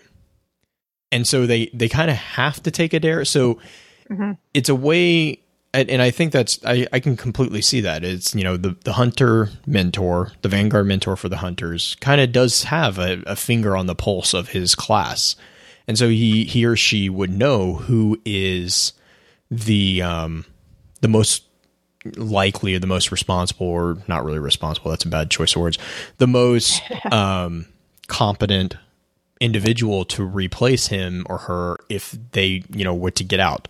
And there's kind of a sense that only the best have the right to be there, and so they want to leave, but at the same time they want someone to keep. There's also the comparison between classes, that class warfare going on, and so they want their mentor to be good. Not maybe as good as them, because they need to be in the field for actually doing stuff. But they want them to be good to stand up against the warlocks and the titans, because otherwise they look bad. And so there's this constant egotistical, sense of conflict going on, because Cade totally doesn't want to be there. But at the same time, I don't think Cade's ever made a Vanguard dare for anybody, which makes you wonder if our character will ever get put into that situation. But that's kind of the sense that I get for the Vanguard dare. Is because given the personality of the hunters, the other two Vanguard members have figured out how to basically use the system to trick the hunters into staying into the tower. Which you have to, because right. Oh yeah, we're just gonna you know what? I don't want to do this. Take that paperwork and put it where the sun don't shine. Right. And bye. Well, and I'm gonna go hunt some stuff. Yeah, I don't think the hunters are unaware of it. I just think that they also are it's the system. The system is the system. You use the system, and in order for the system to work, everyone has to use the system. So it's just a matter of who can use the system better. And so it's a constant, chess game between everybody. Yeah.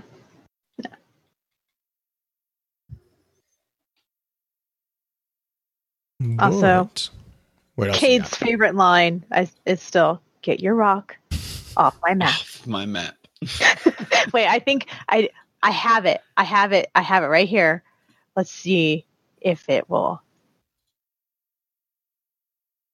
No, I haven't. Oh, no. I had it. I seriously had it right here. I'm so sad. So, does anyone, when they hear the word hunter, not think Cade 6? No, I mean, I think Cade. It's he a toss-up. epitomizes the class for me, much like Zavala epitomizes a Titan. He is a Titan. He are Titan. Titan. IR Titan. I are Titan. I'm going to make T-shirts for every class. I is Warlock. I think Warlocks would have proper English and punctuation. Hunters. Oh, okay. No. I got it. I am Warlock. Therefore, I is. I think theirs would just say I am the Warlock, or I am a Warlock. Oh, so you want theirs to be like a real sentence? Okay. Well, yeah, I'm imagining because they're very studious. So I can see them being grammar Nazis. I can see I go back and forth between Cade and Tevis.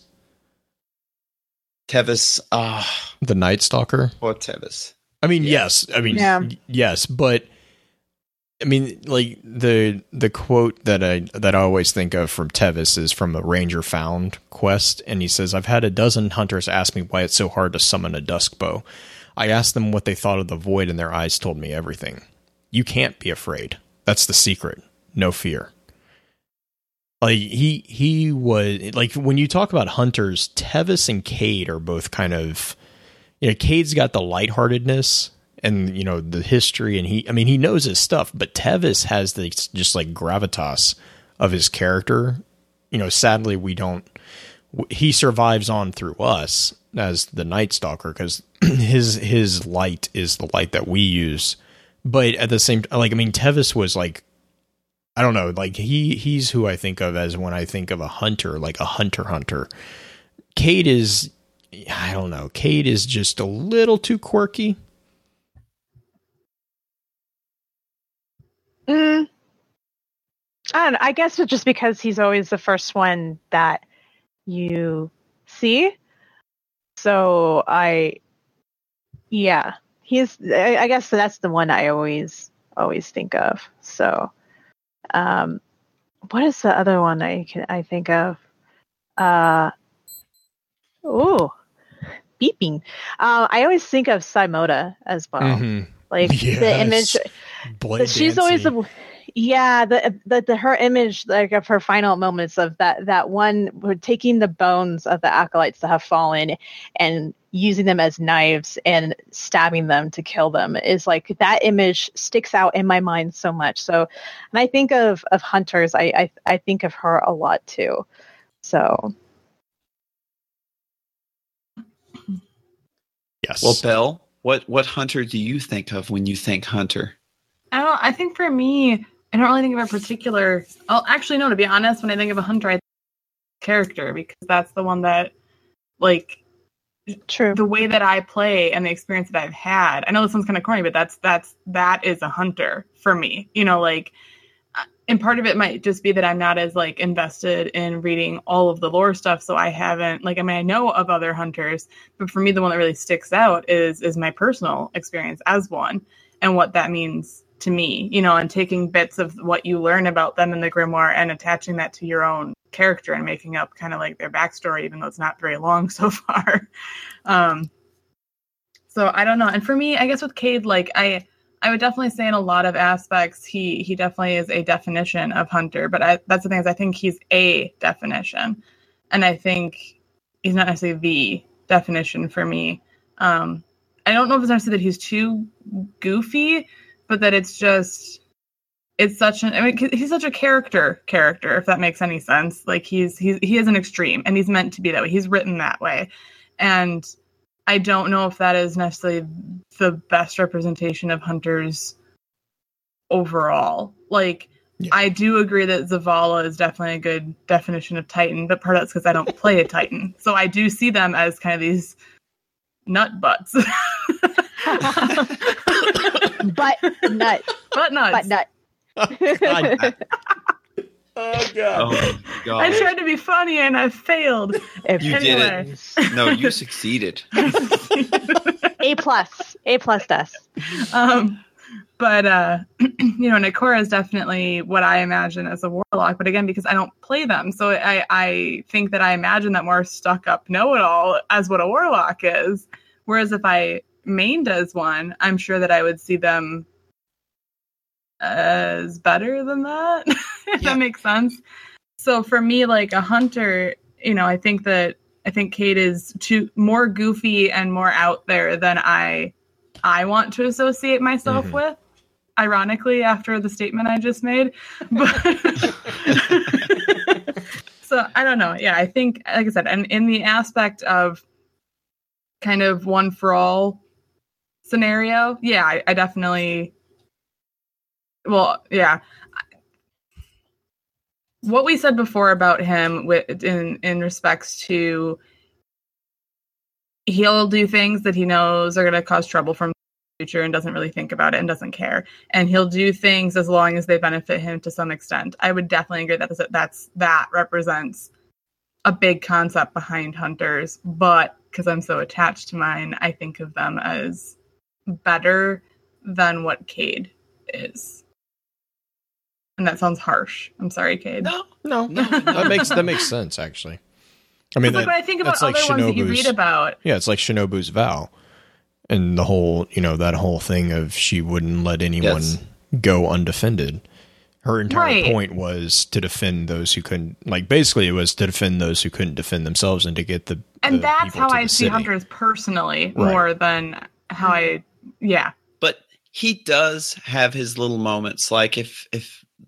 When you complete the Shield Brothers strike, where it says, yeah, when you're the Vanguard, it's, you know, it's nice getting all the accolades and, you know, the prestige of it. But you guys just killed 2 murderers. And that makes it all worth it. So he does have his little moments where he is heartfelt, and he does have a But little is that bit more more depth for of character. us just because he's worried about us? Because I think it's a soft spot for us. He does have a personally. soft spot for us, But I don't know if actually, he would really talk that way to other people. You know what I mean? Well, he in that little line, and I don't have the dialogue in front of me, but he does make it clear that just the fact that you've rid the galaxy of two psycho murderers, cabals, like I just said cabals. It's cabal, pluralize it that way. We got it. But- Just Stop drawing attention to it. He does make it let it be known that just the mere fact that that the world is without these people, it means a lot to him. It means more than all the other stuff. So there is some depth of character I think people don't give Cade a lot of credit for, but it's his own fault. He can't. I'm seeing more and more similarities between you and Cade as you talk. I'm just, and I mean that in a nice way. Like I agree. Like I think there's people out there such as Justin and Cade who they have that in them, and they don't always. That's not necessarily always the main character that they show everybody, right? I think we all have that, and I think we've talked about that. Cade kind of has this. There's definitely a front that he sort of puts up, and why that's there I'm really curious about. Like, is it because he was human before and now he's an X and he doesn't know how to how to completely compute that existence? Is it because he was hurt at some point in the past by something else and he needs to just kind of put that front? I know it's giving him a lot of depth that I don't know if he has or not. No, but like, I love it. My heart is so full in this moment. But it does, there's a lot of questions about him of why is he the way that he is? Because a lot of people who are jokesters, it is a protective thing. So why is it, like, we take it for granted. We just go, oh, it's Nathan Fillion being Nathan Fillion. But they wrote him that way on purpose. And I'd like to believe it's a little bit more than just they wanted Nathan Fillion to be a character in their game, Well, and I think the other thing is it's meant to be I mean, that's why Cade was such a powerful figure in The Taken King, was he was meant to be a contrast to the actual events that were going on. Yeah. He was meant to be a light in the darkness, if you would, for that entire story arc, because that story arc was dark and it was very serious and it was very depressing. And then you have Cade, who is like, in the face of all this, in the face of everything that he is going up against, Cade is still cracking jokes and There's making a joke in there somewhere. Yeah, there is a joke in this entire thing somewhere. And like, he's the type of person that I could see being like, if you can't laugh at it, then you're doing something wrong. Like, you need to be able to laugh at it, because the other alternative is you curl up and you cry and you quit. Like, you laugh at it and you can get over it and you can move on. Whereas if you actually acknowledge, oh yeah, we're screwed, then that doesn't do anything. And I think that's kind of where Cade's character kind of comes from, is that is his approach to the whole thing. Right. I also kind of get the impression that, just like with the other classes, different subclasses kind of have their own type of quirks about them.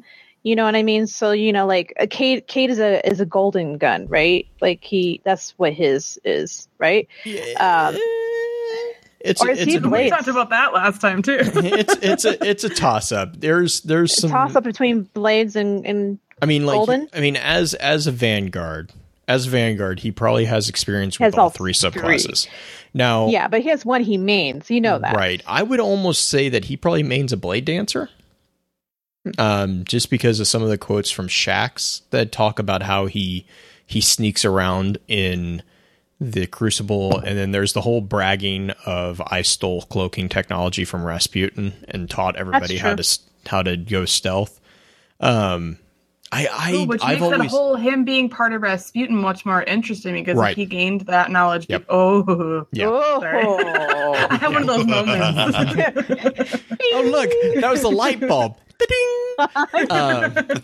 Sorry, that was rude. But Yeah, I mean, I've just personally always I associated. just realized with him. you dissed me. I That's don't how know what behind you're- I am right now. I don't know what you're talking about. Well, because Um, like the point I was trying to say, like he's probably an example of one type of Right. hunter. Because I feel like there's multiple different types of hunters, and I feel like people who use different subclasses also tells them a lot about them as well.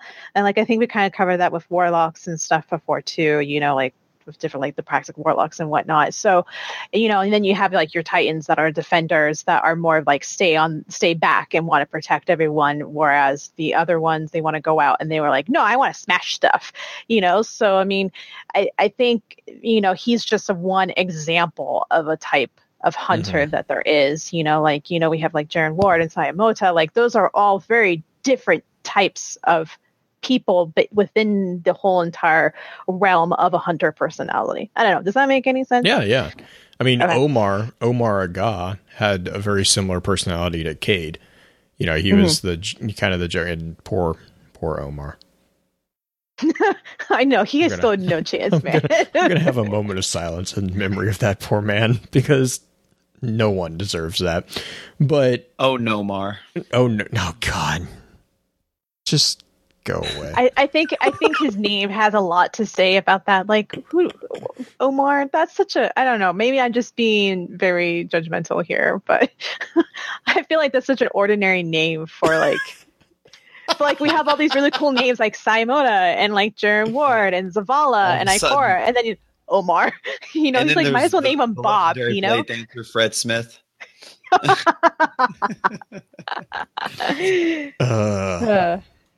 I'm sorry. I totally tree branched there.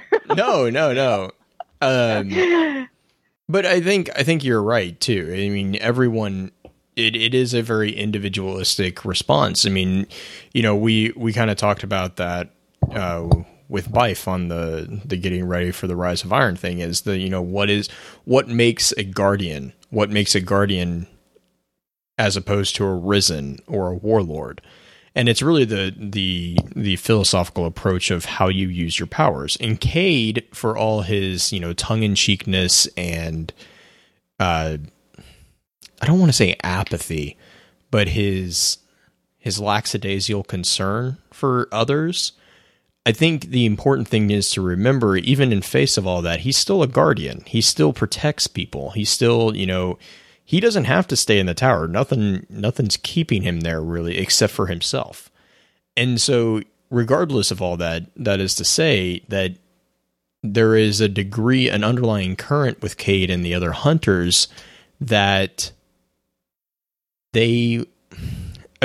just going back to the word guardian, they are there to be guardians against the forces of the darkness. And Cade is just a facet of that personality. So, I mean, yeah, it's a long way of saying I agree with you.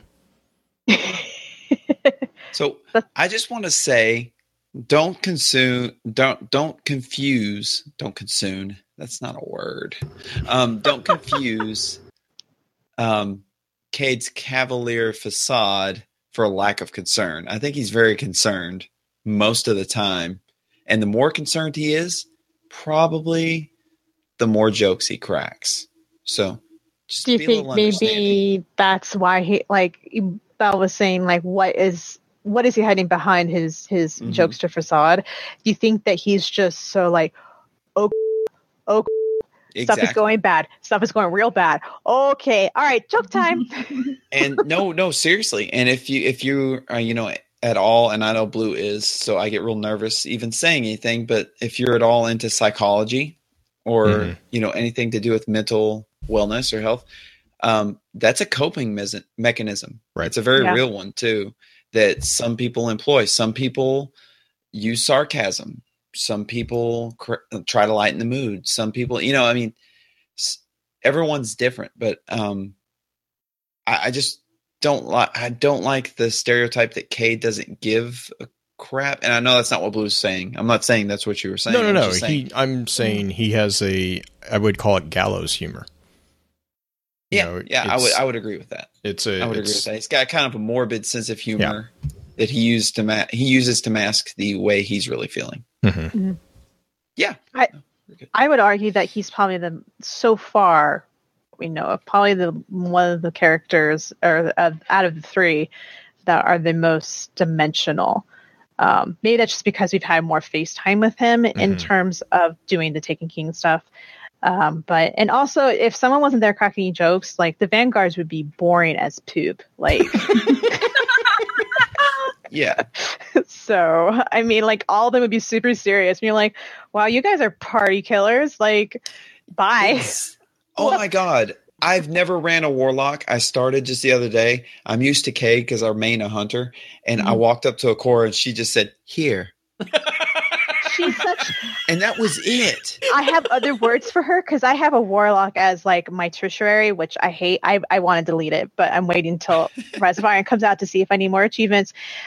Long story short is, anytime I go up to her, I like want to punch her in her face. I'm like, why are you being such a B word to me? Like, what did I do? Like, what did I do wrong? It's like, is it because you know I'm a hunter deep down inside and I'm just wearing this mantle instead? Like, no.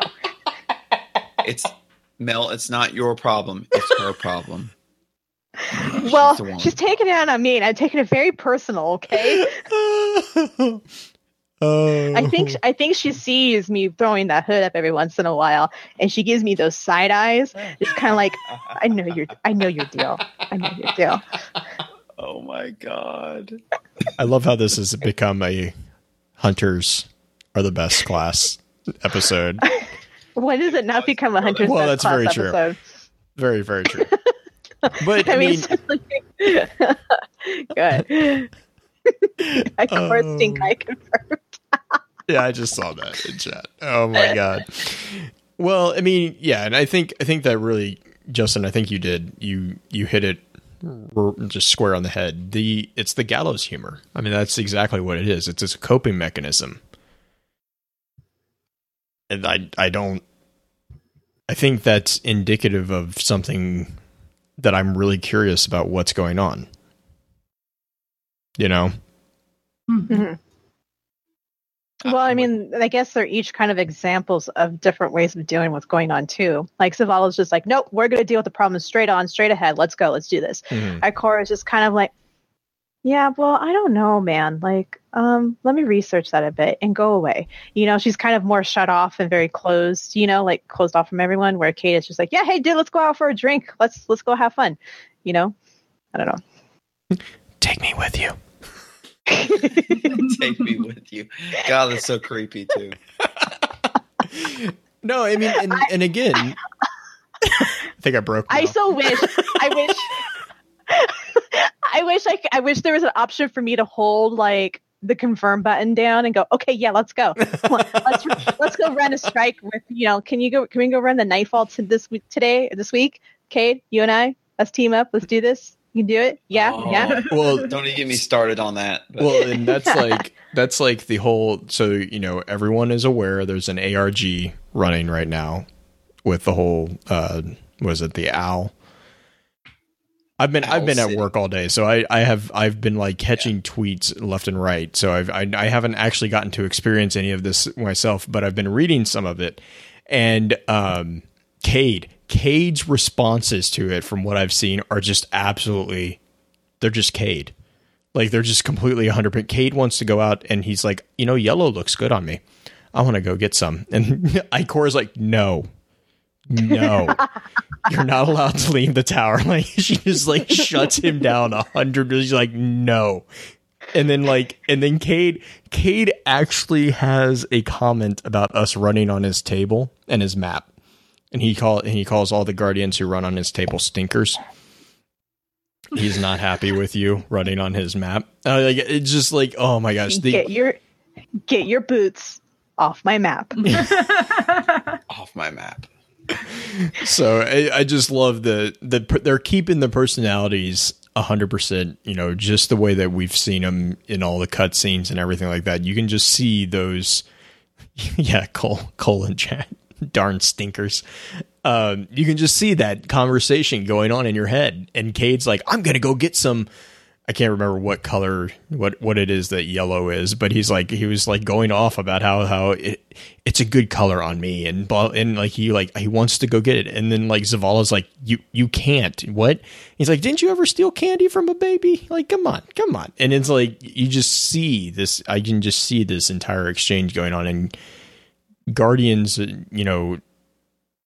I'm blown away all the time by the writing for those three figures, because they complement each other so well, and they're so different from each other. Yeah. Which is why they do so well. I do want to say the synergy between Cade and Eris in Taken King is probably some of the best characters playing off each other in a video game I've seen since Halo Chief and Cortana.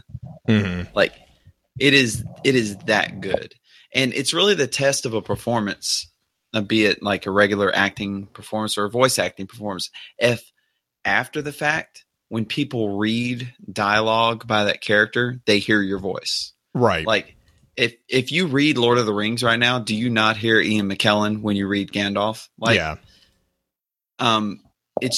That's what has happened with Cade. Like it's one of those things. If you don't hear Nathan Fillion when you read Cade dialogue in the Grimoire, you're not doing it right. You're not doing it right. So my mind is wondering if he goes invis, because he obviously knows how to do that, and goes and gets those items. He's like, I'm gonna go to the bathroom real quick. I'm just waiting. I'm waiting to see. You know, going back to the Eris and Cade, there's a quote from our ghost that says, "I think we all know what the real problem is. Eris doesn't think Cade is funny. It all stems from that." So Cade is like, he's the practical jokester. He wants people to laugh at his jokes, and when Eris is like, "I hate you," and he's like, that translates in his head to being, "Oh well, obviously I'm not trying hard enough." Yeah, I mean. Oh man. To be fair, I think Eris kind of hates everyone in general. Like, yeah, I can't really blame her for that. She has some like darkness hive nonsense, like making her real antsy. And she might have some PTSD. I mean, if you're not happy with yourself, how are you going to like other people? I mean, she has that whole entire goth makeup going on. Like she has that black makeup going down her face. So I know she's dealing with some personal stuff on the inside, but I mean... You know she hates the hive part of her, right? She hates the hive part. She just sits there and looks in the mirror and like cries all the time, and it makes her makeup run. So that's... Don't make enough Visine to get her eyes clean. And No. Like there's no cure for that. Like once you go hive eyes, you can't go back. The show gone. Where is this show? This has really gotten away from us, Blue, and I blame you. It was not me this time. I just want to remind everybody. It's not Belle's fault. Belle was well behaved. You guys invited me on to be I know, right? Continuous co-host. You knew what you were getting into. Knowing I was already here. I know. I'm so sorry, audience. Sorry, not sorry, actually, because I'm a hunter. Deal with it. I just say it a lot. All right. So I think that kind of wraps everything up, yeah? Yeah. I think at the point that we're talking about Eris and, you know, how she feels about her hiveness is, I think we've reached the point where the party's over. We have covered everything. The buzz killer has been mentioned. Oh man, God. So what we're gonna do? Let's do shout outs. Let's let Belle, you know, in standard fashion. Belle, you want to give us your shout outs? Oh, who are you gonna shout out? Stuff. Well, I want to shout out the Dames of Destiny and Safe Gamers and all the other millions of awesome things that I get to be part of, and a big one to Guardian Radio, and that I am super, super happy to get to be on this show again, because first of all, I've supported this show from day one, and I really, really like it, and it was a lot of fun last time, and I know it was a little quiet this time. I may have been distracted making memes of Cade. That was what I gave to the show. That's okay. It's a worthy endeavor. Okay. We totally support it. Right. And when you're an OG Focus Fire community member, we'll allow it. Focus Fire fam. Is that allowed? That's Can what I we call can it. we say that? Yeah, I can call it that. Okay. I can go with that. This is your guys' show. I guess I'm think you can asking do really anything the you want. wrong person, aren't I? I You're should the not person ask people Justin. ask permission for. I shouldn't ask don't have Justin to permission crap. for this stuff. Right. But I'm really, really proud of the fact that Guardian Radio, which is the show that I come from, gets to work hand in hand now with Focus Fire Chat because of Guardian Radio Network, and it's really cool to have you guys part of it. Super well deserved. And it's really cool to see how far you guys have come. Like when I was on originally versus now, your growth has been amazing. I know Blue's going to talk about that more, and I don't want to take that from you, but like it's really, really cool to see, and I'm really proud of you guys. So Justin, and I fully approve of your new member. She's kind of awesome. yeah. my Oh, shucks.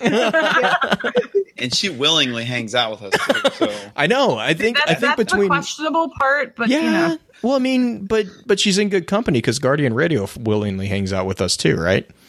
Yeah, and us hunters have to stick together. Willing is a so. strong word. Oh. I may have twisted some. No. Touche. I'm telling Joey, I'm telling Joey. not gonna happen.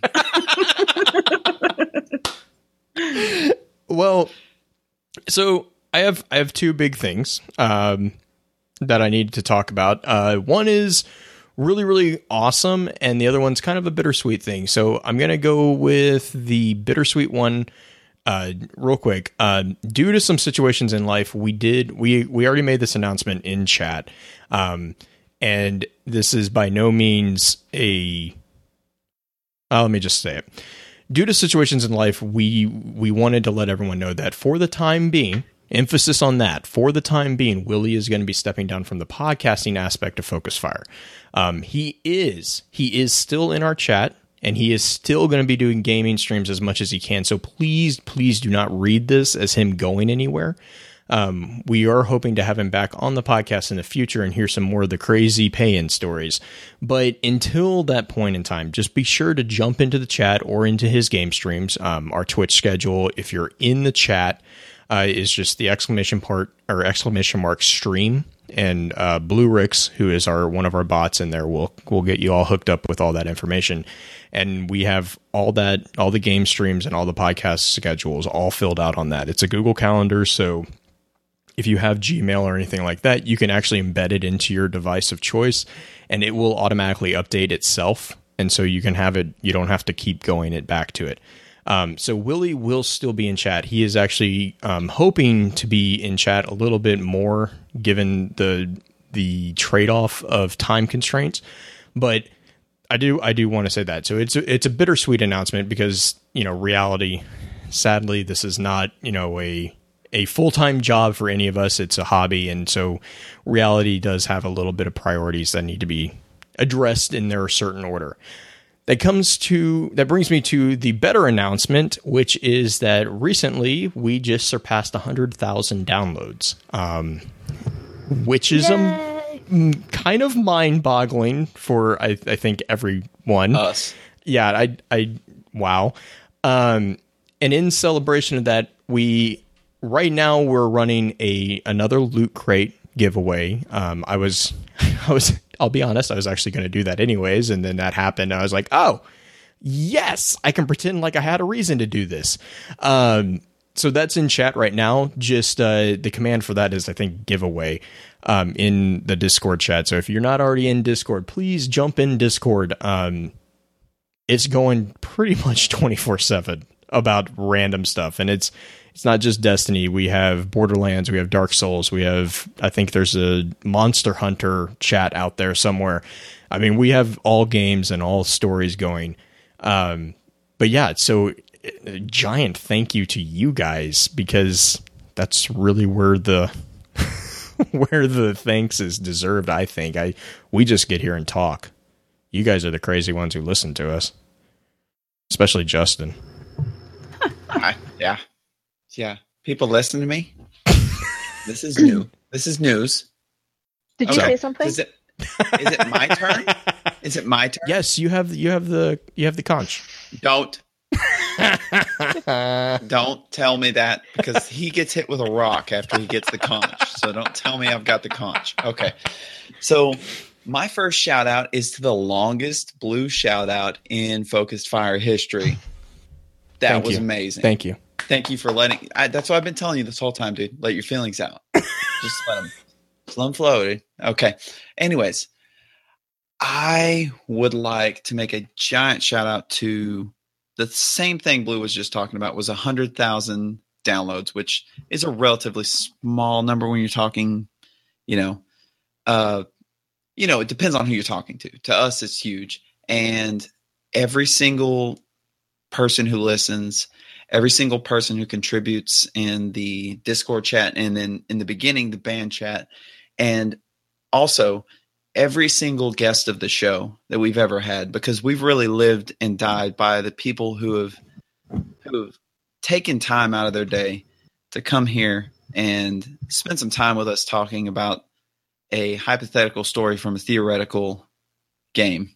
Well, it's a real game, really. But anyways, so I did think that one through. So I just want to say to everyone who's even listened to one podcast, everyone who's posted one comment in our chat, and any guest who's come on and talked lore with us at least at all, thank you from the bottom of my heart. It means the world to me. And I know I joke a lot, but I'm being serious right now. Hashtag Cade He's feels. pulling a Cade. I know, right? But iArcade. yeah. And also a very real shout out to Willie, who couldn't be here tonight. And he is a very real part of all that as well. Like, we wouldn't be here without Willie, and hope you get back soon. So, and then my next shout out is to the lovely Miss Bell Bunny. Oh, shush. For being an awesome guest again. 2 times now. She thought she And dodged this. I just want to call something out that I was researching earlier today.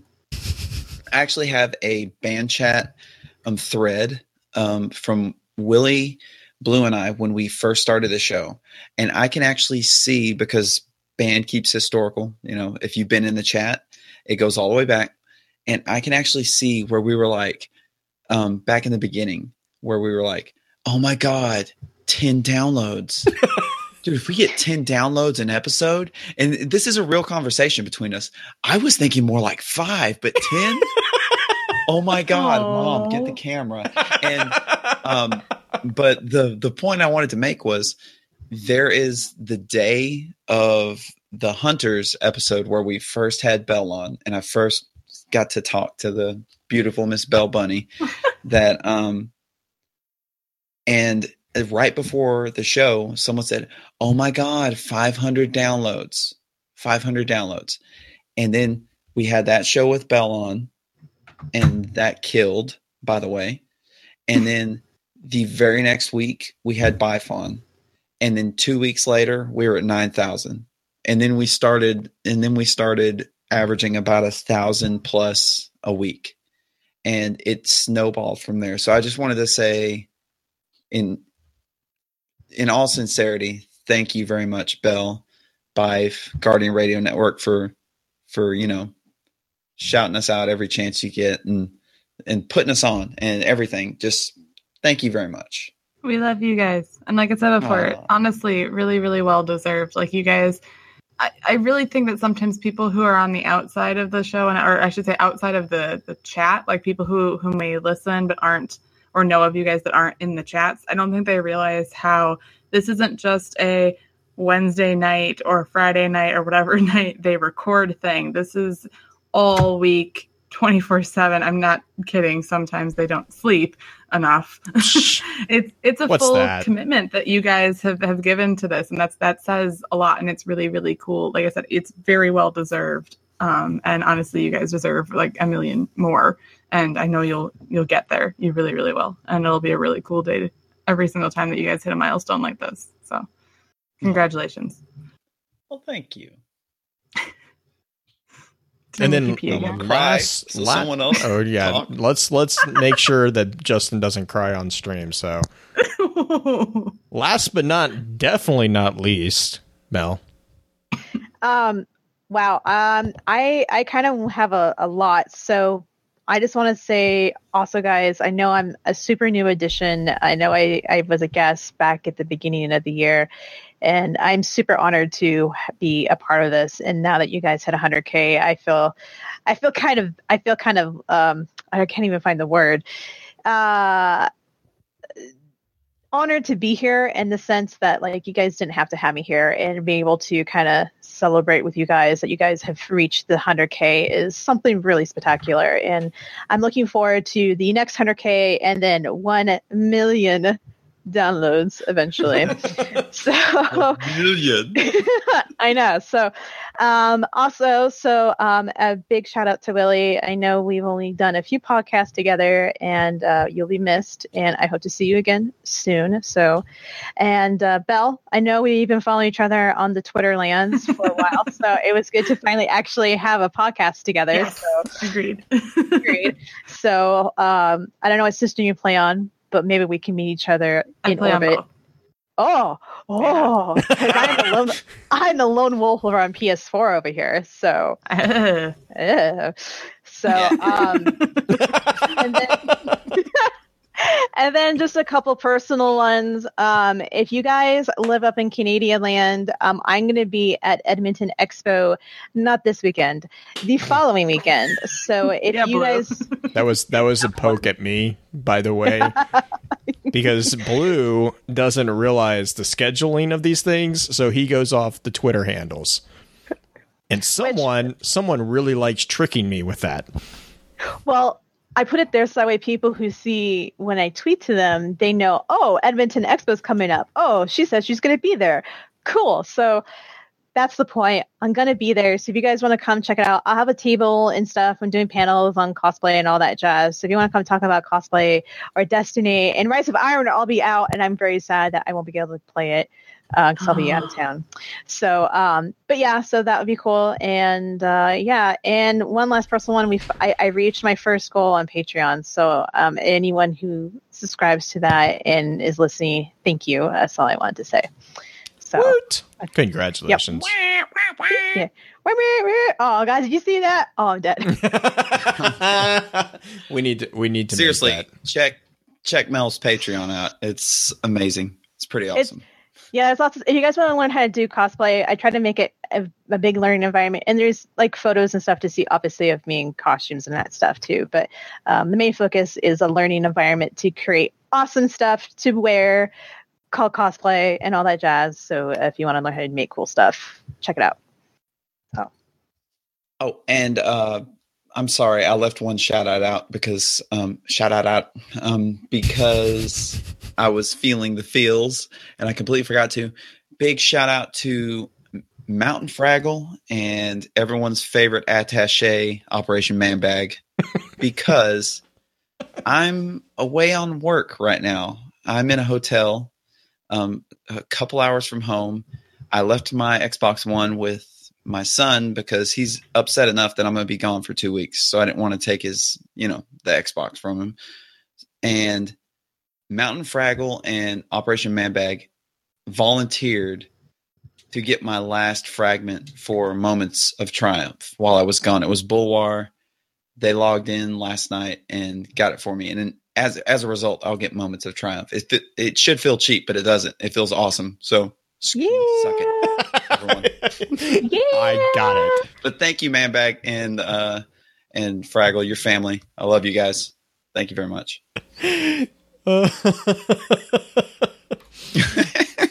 Hurt says you're outsourcing your Destiny work. I am. I get the other mans to shoot the mans for me. Oh, and then God. All right. I can reap the rewards. So you can reap the... you're so Cade. I know, right? I told you. He is.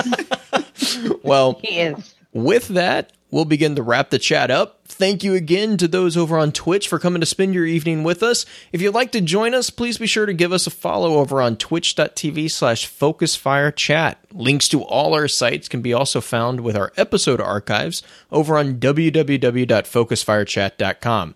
Thank you again, Belle, for joining us. Can you just let us know real quick where everyone can find you out on the internet if they don't already? Basically, put Belle Bunny into any search, and most likely it's me, as long as it's not the random guy that actually has Belle Bunny on Twitter. So if you see a guy, it's probably not me. But no, it's at BE11E Bunny. But I have to warn you, I tweet like a fiend, so you might want to mute me. Otherwise, YouTube and Twitch are also. Yeah, and someone has been being more active on Twitch. I'm going to give you a plug. I started streaming again, finally. And we have a clan that somehow, it's called the Fluffle Squad. It's an excellent choice for a name. It is. I have to thank Blue for the Fluffle idea overall. But it kind of, apparently the Fluffle Squad really takes like being bunnies seriously, because we expanded from being like 10 members like 3 days ago, and now we're at like 400 members, and I don't even. Oh my God. I don't know. It's literally for the last 3 days we have been listed as the trending clan when you search groups on Bungie.net, and I have no idea why. I'm like, apparently fluff on your tag is like the cool thing. I don't know, you guys. So we kind of went from like, oh, cool, casual clan to we need structure now. I need a community manager. But it's awesome. So yeah, there's that whole Twitch thing, and I'm getting used to it. So don't expect anything amazing, but there'll be a lot of poop jokes. This is true. You will be puzzled. Oh my God. Poop puzzle. All right. Well, please be sure to email us at focusfirechat@gmail.com with any feedback or questions concerning the podcast, and let us know how we're doing by giving us some feedback on iTunes or through email as well. We do try to keep to the scheduled Wednesday night streams of the chat, starting at approximately 10 p.m. Central, but if we have any variations, as we did this week, we always make sure to let everyone know through our Twitter account at FocusFireChat. Also, please be sure to check out our partner podcast within the Guardian Radio Network over on the guardiansofdestiny.com. So, until next time, focus your fire and may your light shine bright.